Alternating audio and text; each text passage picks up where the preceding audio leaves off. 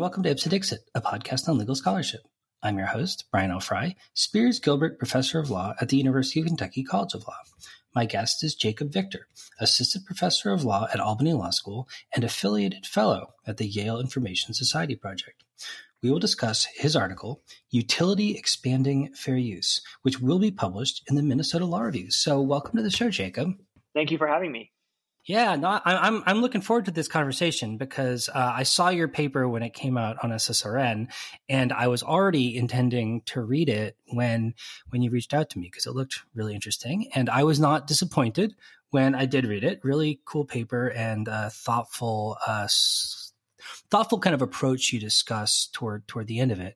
But before we talk about that, I wonder if for listeners who might not be so well versed in copyright doctrine, you could talk a little bit about what you mean by a utility expanding fair use and how a utility expanding fair use might be different from other kinds of fair uses under copyright law. So I think the best place to start is just to provide a brief overview of what the fair use doctrine actually is. So the doctrine is an exception to the exclusive rights that a copyright owner otherwise has to exploit their work. And a defendant can basically raise it as an affirmative defense in an infringement lawsuit. And as long as they've satisfied certain doctrinal requirements, especially that related to the purpose and character of the use and the effect on the potential market, they can essentially use the work for free without permission of the copyright owner, even if the use would have otherwise been infringing. So the fair use doctrine is codified in the Copyright Act, but it's historically was a common law doctrine, and it's sort of developed in a common law like way with a lot of different additions being added by judges. And the most important addition of the last, I'd say, 20 years is this concept of transformative use. Which is basically the idea that when a new user adds something new with a further purpose or different character, which is a quote from a Supreme Court case on this, they can go ahead and use that use is a fair use. And what this usually means historically is that new sort of expressive works, new creative works that make use of existing creative content, but do so in a new way, essentially kind of creating a new work. So a parody might be an example. A use of a copyrighted advertisement in the context of a work of fine art. Those uses would qualify as fair use. So the reasoning here gets into kind of why we have copyright law to begin with, which at least under U.S. law, in the U.S. system, the theory is that, we want to be kind of incentivizing new creative works, right? So the concept of transformative use essentially steps in to prevent the idea, the very reason we give copyright to begin with, which is to provide authors the ability to kind of exploit their work for financial gain so that they would have an incentive to produce works. It steps in to prevent that policy rationale from being overly undermined by those exclusive rights. So, I can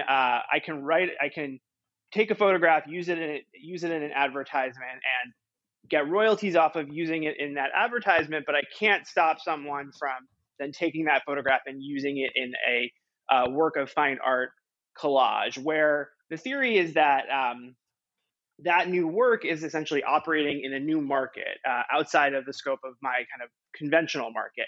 So I can still make money off of licensing that photograph for advertisements, but I can't make money off of using it off of that new use in a work of fine art. So in so doing, we're basically, I still have the original incentive to produce the work. But I'm not essentially stifling the creativity of other people. So that's kind of the original concept of transformative use as it was introduced by a 1991 Law Review article by Second Circuit Judge Pierre Laval, and then adopted by the Supreme Court in Campbell v. Acuff-Rose. So in recent years, the concept has been extended into what the Second Circuit has taken to calling utility expanding fair uses. So this is a subset of transformative use, but I think it operates quite differently than the conventional type of transformative use. And what this utility expanding fair use concept essentially refers to is the use of large numbers of entire copyrighted works in ways that don't necessarily add new creative expression to them or repurpose them in some new creative way, but instead provide kind of an enhancement to users' ability to access the works or access certain information about the works. And the Second Circuit has recognized very recently this is kind of somewhat different than the conventional idea of transformative use, but it's still covered under the fair use doctrine under certain contexts. Well, maybe you could give like a specific example of or examples of utility expanding fair uses, either ones that courts have talked about or ones that are kind of out there in the wild, as it were, as a way of illustrating sort of what we mean when we talk about a utility expanding fair use. Sure. So I think the best example is probably the Google Books case from a few years ago, which sort of took the concept as it had been introduced in a few other primarily Ninth Circuit cases in the last 2 decades and kind of provided a pretty good sort of summation of the development. So what that case talked about was the Google Books project, which scanned large, essentially almost every book in existence, and provides a searchable database to users. So they don't. To be clear, the project does not provide direct access to the books, but it does provide a way to sort of search every book essentially in existence, and find out maybe what page number your search term falls under, and also to get a little snippet of the actual book. So the court considered whether this kind of concept would be, this kind of technology would qualify as a transformative fair use, even though it wasn't, the kind of classical example like a parody where an author is taking existing creative work and adding sort of their own new creative expression. Instead, this technology was adding something, but sort of adding the usability and efficient access of these existing copyrighted works. And what the court said is that, like a creative, expressive, transformative use, the technology here still satisfied the fair use doctrines for 4 factors, basically arguing that the search tool function is sort of a purpose and character that is separate from the use of a book in a normal way as reading it and going through it. The search tool function is essentially provides a new purpose and character to the use, and more importantly, does not actually affect the copyright owner's financial market in a way that might make us worry about copyright's incentive function. And the theory there was that in using a search tool to search through a book where you're not actually getting access to most of the book itself, you would still need to go out and buy the book if you really wanted to kind of get the full creative expression embodied in the book. You can only use the search tools to get information about the book. And the Second Circuit, I think, held that this was what they would now call utility expanding transformative use.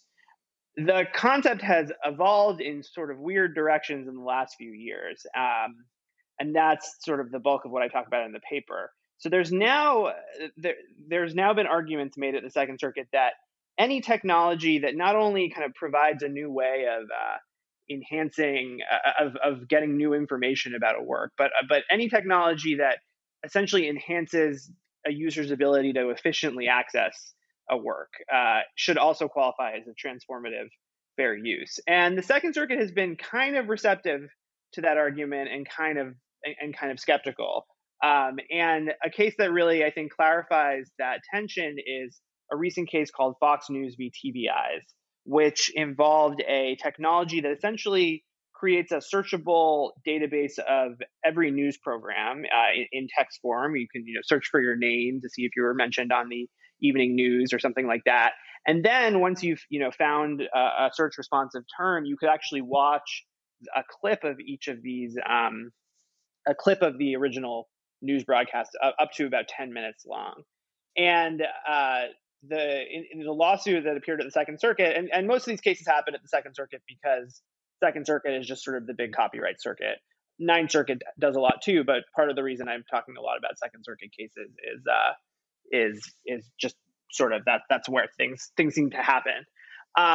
But in this case, the Second Circuit basically was considering whether this ability to watch a clip of these certain news searches was transformative fair use under the Google Books precedent and other precedents, and held interestingly that the ability to sort of access a piece of copyrighted material in a streamlined, efficient way, as this clip function allowed a user to do, should qualify as a transformative use, and actually because of its sort of value in enhancing the usability of the underlying copyrighted material. But then did a sort of strange move where they said, well, the fair use is still not appropriate here because of the harm of the use on the potential on the markets of the copyright owner. Basically saying that allowing this type of use to go forward uncompensated would harm broadcast news copyright owners' ability to monetize their content. So at the end of this case, the Second Circuit decided that even though this was a transformative, utility expanding fair use, it wasn't going to be allowed to go forward because of the market harm issue.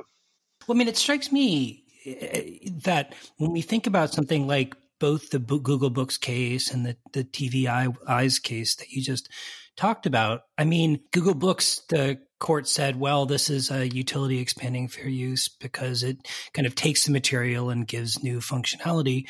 But like, wouldn't it be even more utility expanding for consumers if they could read the whole book instead of just a snippet from it? And same with TV Eyes, right? I mean, as I understand it, the court said that the text descriptions were fine, but providing access to the underlying material was a bridge too far and infringing. But clearly it did make the material more accessible and was utility expanding for users. I mean, in the case, in sort of in relation to Google Books and to the TV Eyes database, were the copyright owners making that material available in that format to consumers themselves? And if not, should that matter for how we think about the nature of the problem from a policy context?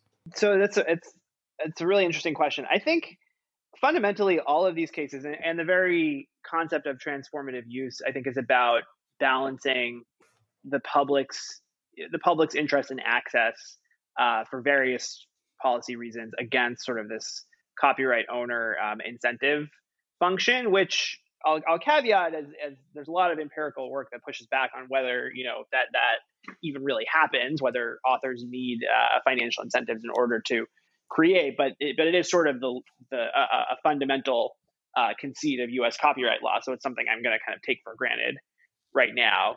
But what I think transformative use does in all of these contexts is it basically says, well, are there policy reasons we would want to allow this use to go forward, and do we have to worry about harm to the copyright owners' markets? And if those two are in tension, how do we balance things out? And in the case of a kind of creative, expressive transformative use, that question is answered by the act of transformation. So, I'll go back to my original example. I take a work of an advertisement and I repurpose it in a work of fine art. The fine art market is not really in tension with the market for advertising, the licensing of advertisements. So the very act of creation has, we would want it to go forward because we want to incentivize new creative endeavors, and we don't really have to worry about harm to the copyright owners' markets because that market is not necessarily affected by the new use. That logic, I think, also holds for something like Google Books, which is only really making use of the which by virtue of only providing a search function is expanding utility in a way that we should care about, but is still not jeopardizing that basic market for buying books and the like.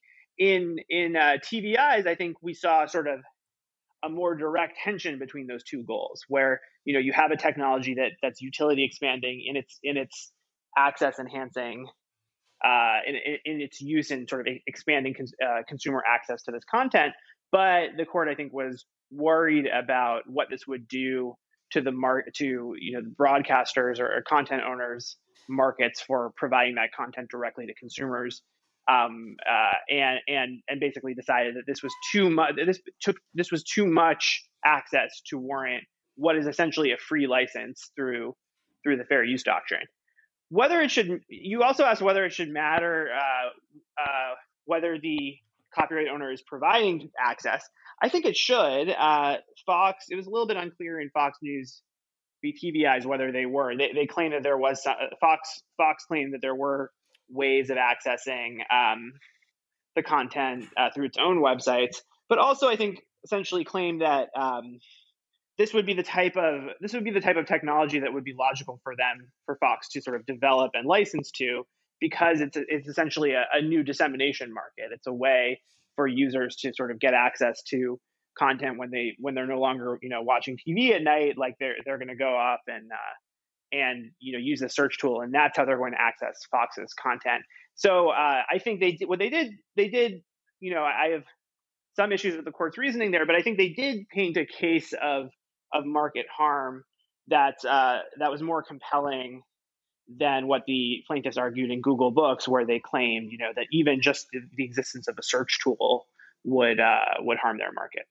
Yeah, I mean, if I may, it sounds like a situation where we see these new technologies or these new formats that generate a lot of positive externalities or have the potential to do so. And in theory, sort of parties could sort of work it out through licensing, but transactions costs and so on have created a market failure, or kind of inclined toward a market failure that prevents the kind of bargaining that would let that happen. Sometimes fair use seems to be able to solve the problem, but it seems like in your paper, part of what you're saying is that fair use isn't necessarily always the best tool, at least as currently constructed, in part because it's kind of an all or nothing tool. Play that out a little bit. Why is that a problem for using fair use? Or why might fair use not always be best attuned to sort of fixing this particular policy problem?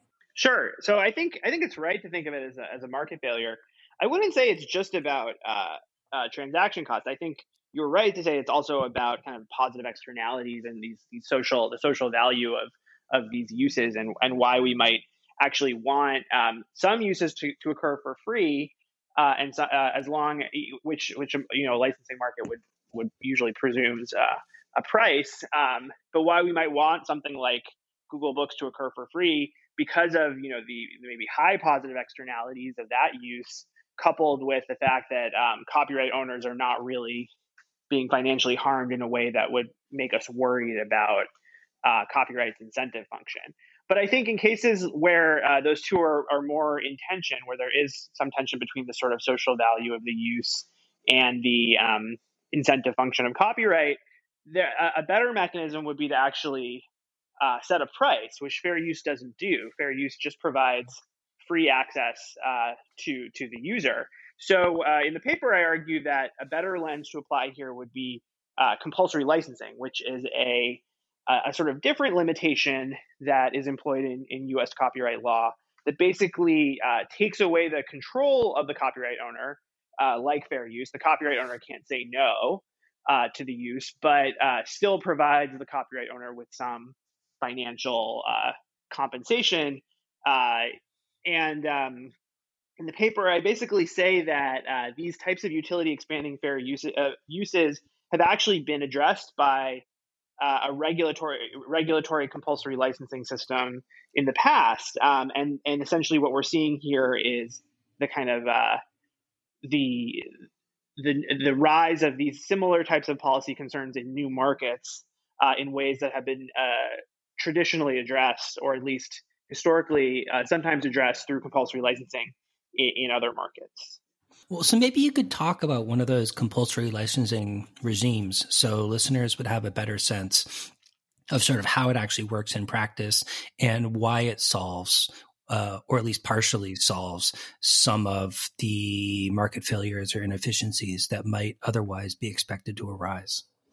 Sure. So my favorite example, so compulsory licensing is notoriously complicated, and there's this regulatory apparatus in Washington that administers the existing compulsory licenses that I've written about in other work, and it's pretty convoluted. So I'll give a pretty high level explanation. But one example of these compulsory licenses was created in the late 90s for the use of sound recording copyrights, sort of music recorded music copyrights, essentially, by new digital radio technology. So think of Pandora. Satellite radio was also covered at the time. And essentially, if you look at the legislative history of that act, which is called the Digital Performance Rights Act, what Congress seemed concerned about was similar to what we're seeing in these kind of utility expanding fair use cases. So basically, you had copyright owners were exploiting their copyrights in CD markets, MP3 markets, things like that, selling that music to the public. And all of a sudden, this new technology came around, digital radio, that was going to provide a new way of accessing that content. And Congress could have done a few different things. They could have basically said, well, this is just going to be a conventional licensing market. If digital radio stations want to use this content, they'll have to pay a license, negotiate and pay a license. And Congress actually did do that for music streaming, like services like Spotify, but didn't do that for digital radio.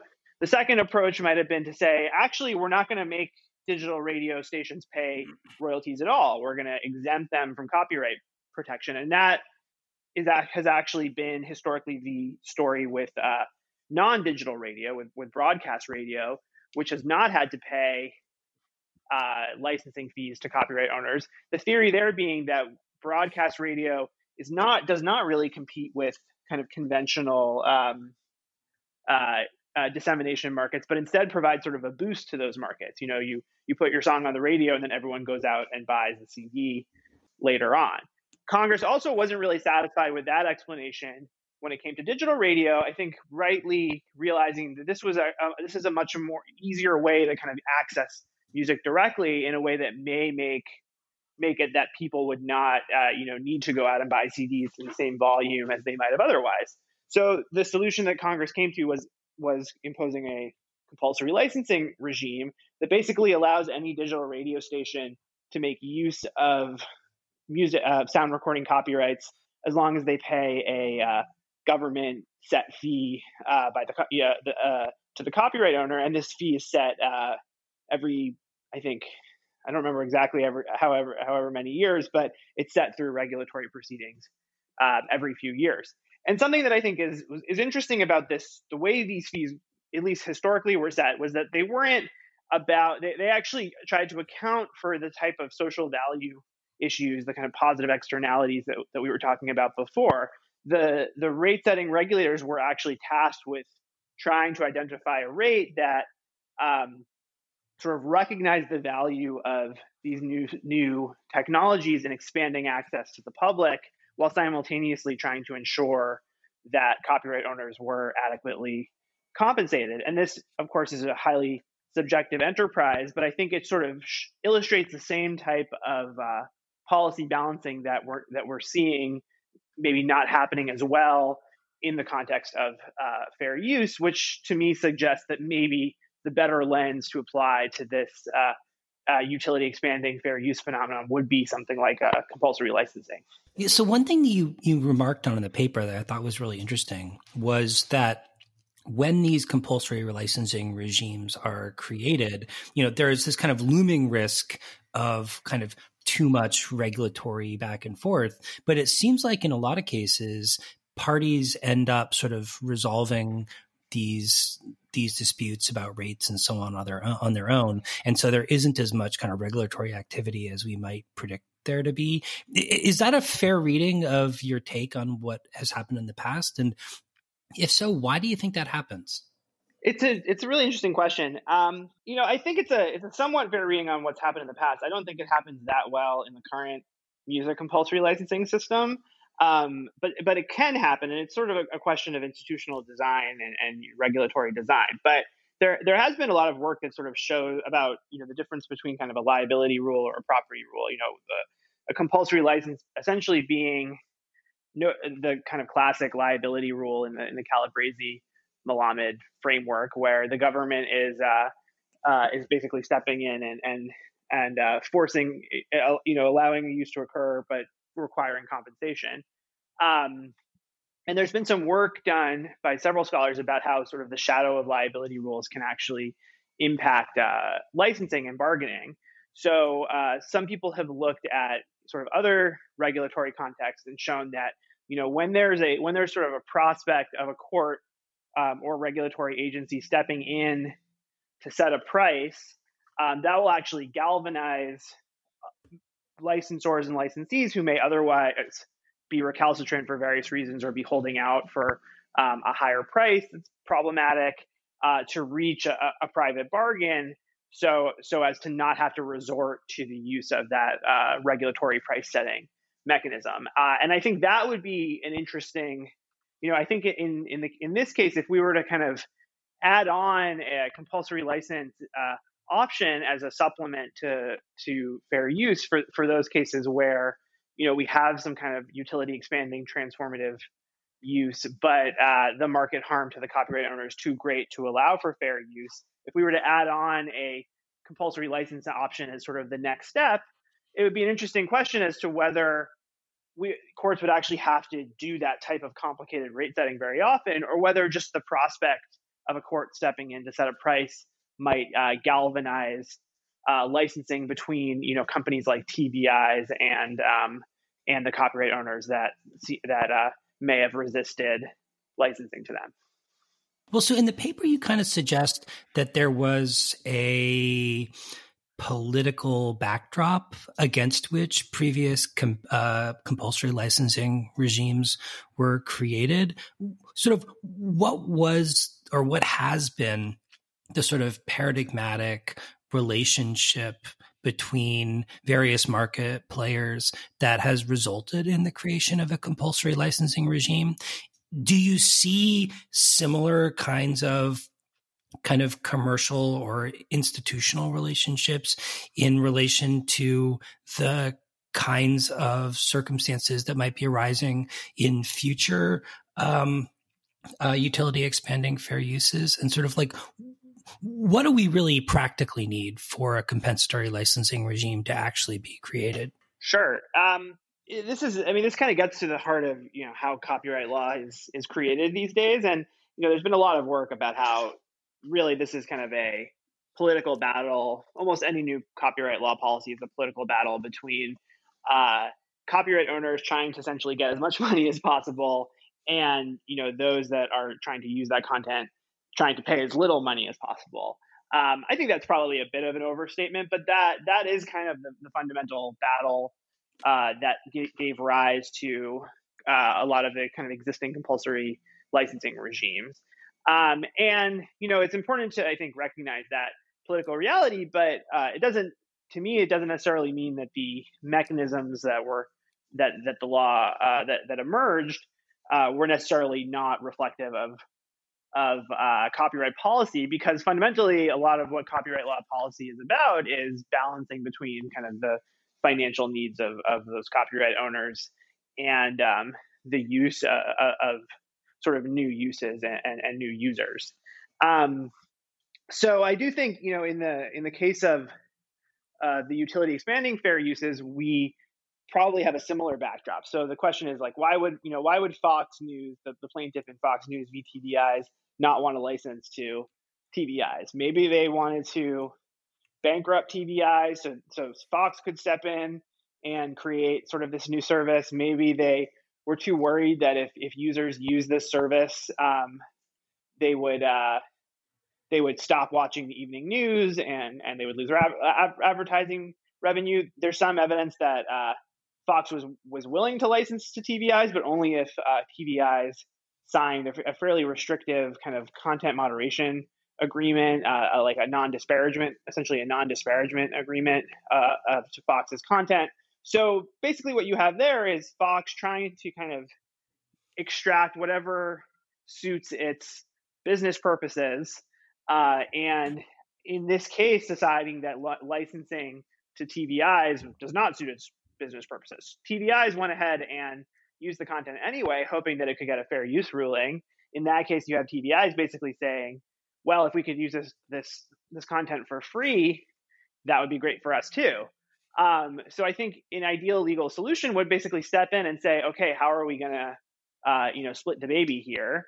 And to me, fair use doesn't seem really able to do that. So the question then would be, what, as you said, what would be the kind of best way to go about doing this? And to me, I think we could potentially work within the existing copyright remedies regime to make this happen. So let's say you have a case like Fox News v. TVIs, there's a close but no fair use ruling. The court recognizes transformativeness but finds that the market harm precludes a fair use ruling. I think the next step then should be, okay, how can we craft a compulsory license rate that embodies sort of the policy goals that were discussed in the initial fair use finding? And that's not how things usually work today. Usually, if you lose a fair use determination, you go on to the normal kind of infringement proceedings, and if you are found to have been an infringer,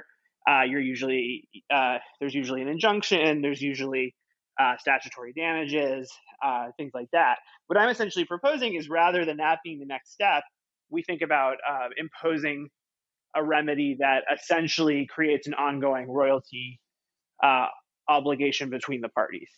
Yeah. Well, so if I may, I mean, it seemed like the framework you're setting up makes a lot of sense to me, where we have, a new technology that's going to generate positive externalities, going to generate profits of some kind or another. And there's parties on both sides. And really the question is how they're going to split up the profits. And maybe in many cases, it's hard for them to agree on how those profits are going to get split up. And if that inability to come to a meeting of the minds on the deal means that the technology isn't available to consumers, that's a problem that we can maybe fix through this kind of liability rule related problem you discussed. I wonder how that works in a situation where there aren't necessarily profits to split up, though. I mean, while I was reading your paper, I couldn't help but think of, like, for example, the Internet Archive's recent National Emergency Library, right, where it was also, I think, fairly characterized as, an effort to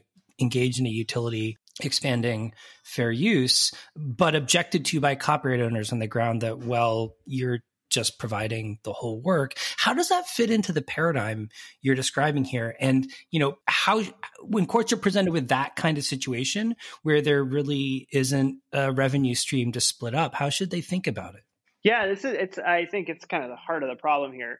And to me, this suggests why fair use is still important as part of the analysis here. That I'm not arguing that we should just replace fair use with kind of a liability rule with damages, which some other folks have sort of suggested in other work. I'm basically saying that we need to supplement fair use with a compulsory license, but fair use should still be the initial inquiry. And the reason there, I think, is that fair use is actually really good at weeding out kind of the types of things that you described. So another, I think a good example would be the use of copyrighted works to create accessible forms for the visually impaired, which cases have held is kind of a classic form of fair use. And to me, that actually makes sense under the kind of utility expanding paradigm as well, because what you actually have there is you have sort of groups coming in and turning existing works into accessible formats in a way that the existing markets weren't really doing, right? They're either because the markets were too small or because there just wasn't there were information problems that for copyright owners to understand that there was demand here. And what the courts have essentially held in those cases is that there's there's no revenue to share here, basically. Like there was not a market that was being exploited because copyright owners presumably did not view this as a financially viable market.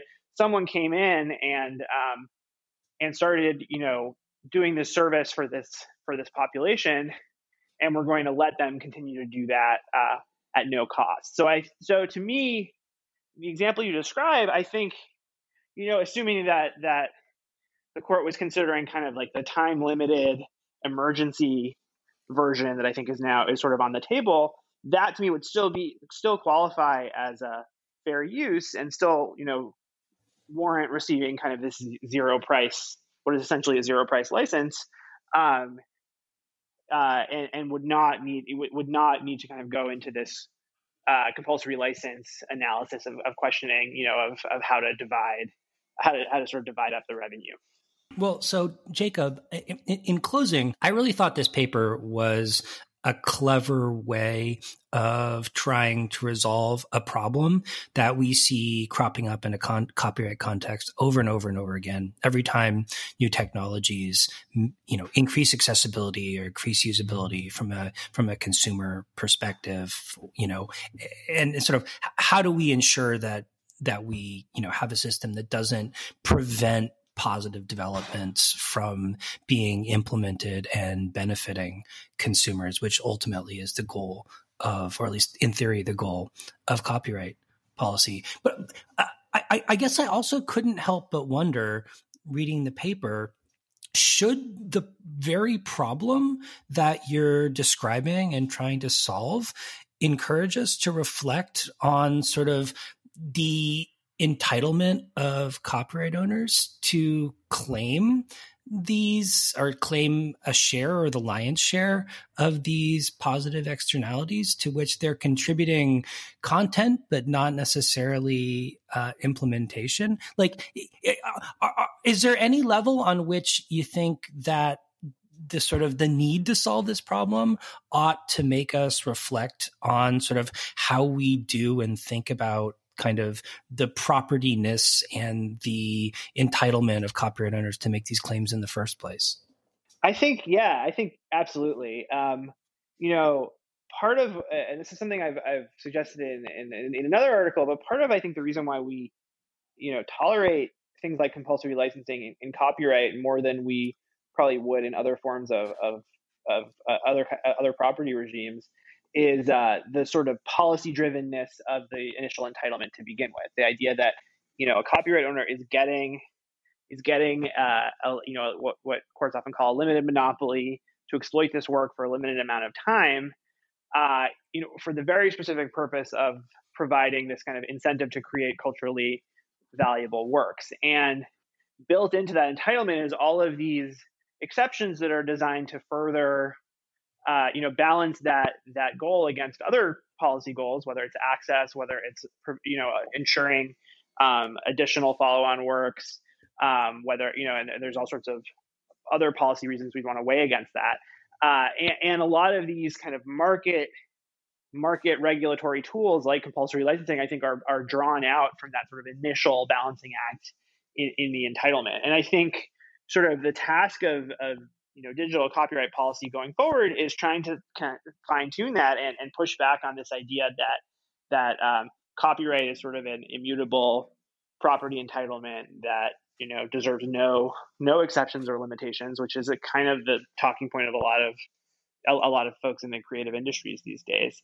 And I think whether that's shortening the term or whether that's creating other types of kind of market regulations, that the goal of this project is sort of opening up that discussion and allowing for a little bit more inquiry into, what are we actually talking about when we talk about weighing the balance between incentives and access that is at the heart of kind of the U.S. copyright system.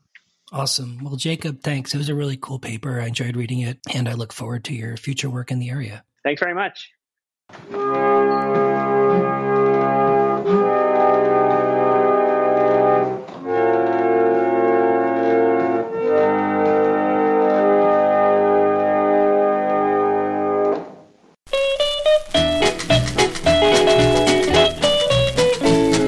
a bargain day. Half off. Bargain day. Half off. Bargain day. Half off. Everything's half off. I was standing on the corner, just mostly killing time, when all at once I noticed a funny kind of sign. Ladies' dresses, Half off. men's trousers, Half off. shirts and blouses, Half off. Everything's half off. we're going out of business, We're selling out at cost. Come right this way, it's a bargain day. Our clothes are all half off. It's a bargain day. Half off. Bargain day. Half off. Bargain day. Half off. Everything's half off. I went up on the second floor to have a look about. They had a special feature on that nearly knocked me out. Ladies' girdles, Half off. gowns and pajamas, Half off. men's long handles. Half off. Everything's half off. We're going Out of business. We're selling out at cost. Come right this way, it's a bargain day. Our clothes are all half off. It's a bargain day. Half off. Bargain day. Half off. Bargain day. Half off. Everything's half off.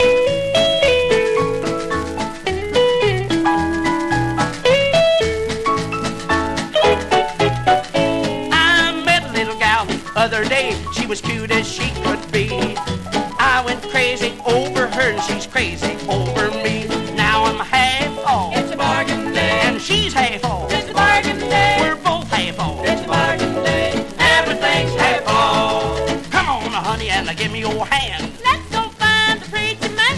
Hey, Mr. Preacher, what's the license called? It's a bargain day, son. Half off. It's a bargain day. Half off. Bargain day. Half off. Bargain day. Half off. Everything's half off.